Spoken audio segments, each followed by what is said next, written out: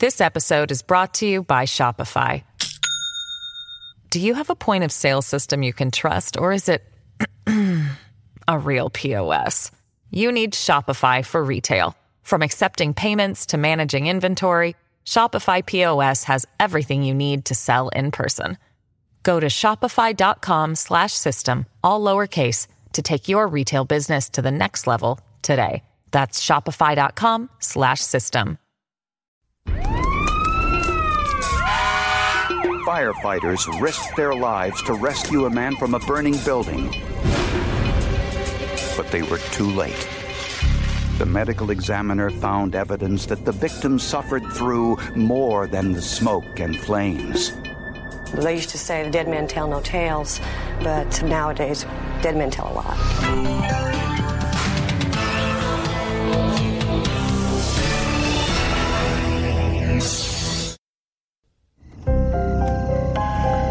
Around 5 o'clock in the morning on July 16, 1992, a motorist saw a house on fire in the residential area of Danville, Illinois. He ran to a nearby home for help. I opened the door, his eyes were huge, and he said, "Call 911. Within minutes, the firemen arrived.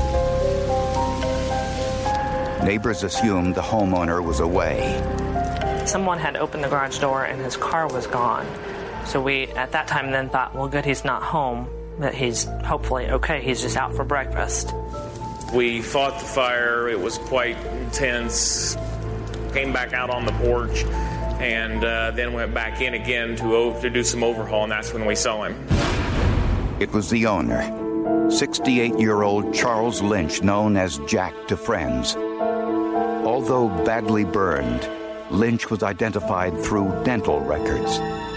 I wish no one would have to see anything like that. Someone that has been burned to that degree is, I don't know. It's hard for us to explain. Jack Lynch was a lifelong bachelor with no children, but he treated the neighborhood children like his own. He was always there for me when I was a kid. So it was like he was there for my generation, and he was there for my kids when they were young. He was just part of my family. One year when my daughter graduated from 8th grade, I didn't have much money. He made sure that she got a dress for the graduation, which meant a lot to me and her. After the fire was extinguished, investigators looked for the cause. The fire started on the ground floor, but in 3 separate areas. It was ruled arson, since fires don't start spontaneously in 3 different areas. They found drawers pulled open, mattresses overturned, and signs of disarray. But neighbors said Lynch was a fastidious man. Also troubling was the discovery of tiny bits of rope near Lynch's body, an indication he may have been bound. I don't think anybody was really guessing, other than something had apparently happened to him. He'd been tied up and then he'd been burnt in the fire. Since there were no signs of forced entry, it appeared that Lynch either knew his killer or had willingly let him inside. I can't see why anybody do it. But I hope and I pray to God that they find you before I do. You know, he put on quite a display. He acted emotionally upset, and he kept demanding to be let in the house. He kept saying he wanted to see what was missing. He wanted to see what had happened and things like that. He brought a lot of attention to himself right off the bat. This was Jack's neighbor, Ed Kramer, who was with Lynch the night before and was the last known person to see him alive. He'd gone over to Mr. Lynch's house and talked to him. Then he turned around and he claimed that he borrowed some money from Mr. Lynch, and then he'd left and gone home. And he had some criminal history past, nothing real extensive at that time that I can recall. Kramer was immediately a suspect.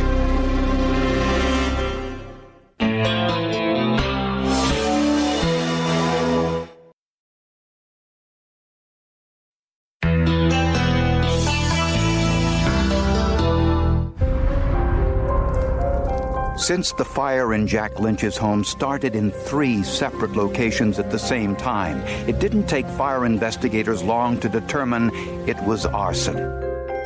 The last known person to see Lynch alive was his neighbor, Ed Kramer. He didn't work anywhere. He had no real alibi to speak of, so Eddie was probably one of the main people we were focusing on. But Kramer denied having anything to do with Lynch's death or the fire. When asked to take a polygraph test, Kramer agreed and passed. He was no longer considered a suspect. Police found Jack Lynch's car a few blocks away from his home in this housing project parking lot. Lynch's television set was in the back seat. Several other items were missing from Lynch's home, among them a VCR, a microwave oven, a video game unit, and a .357 Magnum handgun. Really sad. He died for what? I believe the cash under $200 cash, a little over $100 cash. Even though Jack Lynch's body was badly burned, the autopsy told investigators how he died. Surprisingly, his lungs showed no signs of smoke inhalation. There was no smoke in his lungs. There was no soot in his mouth. So he did not inhale anything from the fire. Meaning Jack Lynch was dead before the fire started. The medical examiner also discovered a number of stab wounds in the body. The throat wound was the largest. That was a gash, and it was done with tremendous force. That cut the jugular, that cut his larynx, that was almost cut his neck in half. The motive appeared to be robbery. Just 2 weeks earlier, there had been several robberies in the same neighborhood. Police wondered whether they were related. A video store and 2 nearby drugstores had been robbed at gunpoint, and this home on nearby Griffin Street had also been burglarized. All of the crimes and the Lynch fire occurred within a half-mile radius. This meant, at least statistically, that the perpetrator lived or worked close by. Criminals are lazy, as are the rest of us. When we're shopping, when we're looking for goods or services, we tend to want to travel within a very close area around our home. Same thing applies to criminals. I can remember several murders I worked in. Some of the people lived right across the street and watched us work the scene all day. Investigator Jack Smith had done some homework on these recent robberies and noticed 2 interesting coincidences. First, large numbers of prescription drugs were stolen during the drugstore burglaries. And secondly, living directly in between Jack Lynch's home and the location of the home robbery on Griffin Street was the home of Jamie and Robert Moore, 2 well-known drug dealers and addicts. The Moores were both addicted to prescription painkillers. No matter how much they had, it just wasn't enough to keep them going. They'd both been using for a while, and that was a big portion of their problem. It was a big business. The selling of scripts, selling of the prescription medicines. On a hunch, Jack Smith recommended that in the event of another robbery in the neighborhood, that police consider Robert and Jamie Moore as possible suspects. They didn't have to wait long. Just hours after the fire, a man and a woman entered a nearby motel with handguns, took money from the front desk clerk, and fled in a van. The patrol officers responded to the Comfort Inn. Others responded directly to the Moore residence and just waited. The van drove up to the Moore's home, and Jamie Moore stepped out. The van pulled away, but the police stopped it just around the corner. Please, what's the matter? Sir, can I see your license? The driver was Robert Moore. I need your license registration. Inside the van was the money from the hotel robbery. Just before she was handcuffed, Jamie swallowed a large number of pills and had to be rushed to the hospital. And while she was, quote, being guarded, she attempted suicide in the bathroom through a broken light fixture. Police also found the .357 Magnum the Moores used in the hotel robbery. Could it be the same gun stolen from Jack Lynch's home?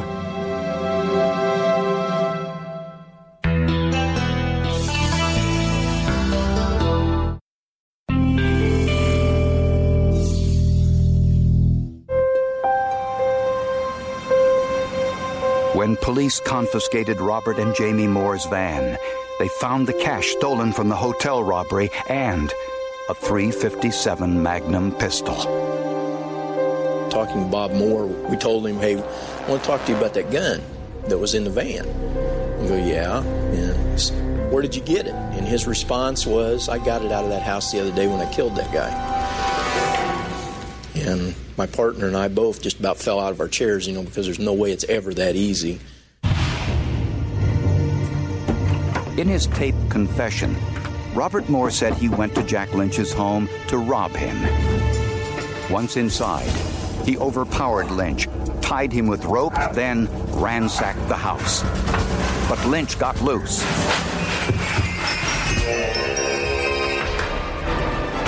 Moore admitted he and Lynch fought, and that he stabbed Lynch to death. Moore said he stole what he could, then set fire to the house to cover up the murder. Moore insisted he committed the crime alone. And no one else was with you at any time when you did what you just talked about? No, not at all. Jamie had a part of it, but I just don't think you should hold it against Jamie for something I didn't. Jamie was just sleep on the phone. At the time of Robert Moore's confession, his wife Jamie was in the hospital recovering from her suicide attempt. When she was able to speak, she told police a different story than her husband's. Jamie claimed she knocked on Jack Lynch's door as a ruse so that her husband, hiding nearby, could get inside. Jamie said she had no idea how Jack Lynch died because when she left, she said Lynch was tied up on the sofa but was still alive. But the forensic evidence contradicted Jamie's story, as well as Robert's. During Jack Lynch's autopsy, the medical examiner found 24 stab wounds. But she also discovered something else. They weren't all made with the same knife. The wounds had been made by 2 different knives. Both were approximately 5 inches long. One had a long, narrow blade, the other was wider. A killer seldom uses 2 different knives. Therefore, the medical examiner concluded there were 2 killers. It's more likely that each of the 2 people that were there would have their own knife and were inflicting wounds on the victim individually. In Lynch's kitchen was a burnt and scorched knife holder. There were 2 large knives missing from that knife holder. With a search warrant, police discovered both of the missing knives in Robert and Jamie Moore's bedroom behind the couple's bed, covered with Jack Lynch's blood. The knives matched the wounds in Lynch's body in both size and shape. Unfortunately, there were no usable fingerprints on the knives, so there was no physical evidence against Jamie. Also in the Moores' home, police found dozens of empty prescription bottles, many from the pharmacy robberies. They also found the stolen goods from Lynch's home. The Moores' children were playing with Jack Lynch's video games. Obviously, this crime was out of their league. These people had not been involved in violent type of crimes. But they had been involved in the last week, 10 days, of a series of escalating violent crimes involving weapons. So anything was possible. But prosecutors believed the use of 2 knives to kill Lynch meant that Jamie was not just Robert's partner in crime, but also in murder.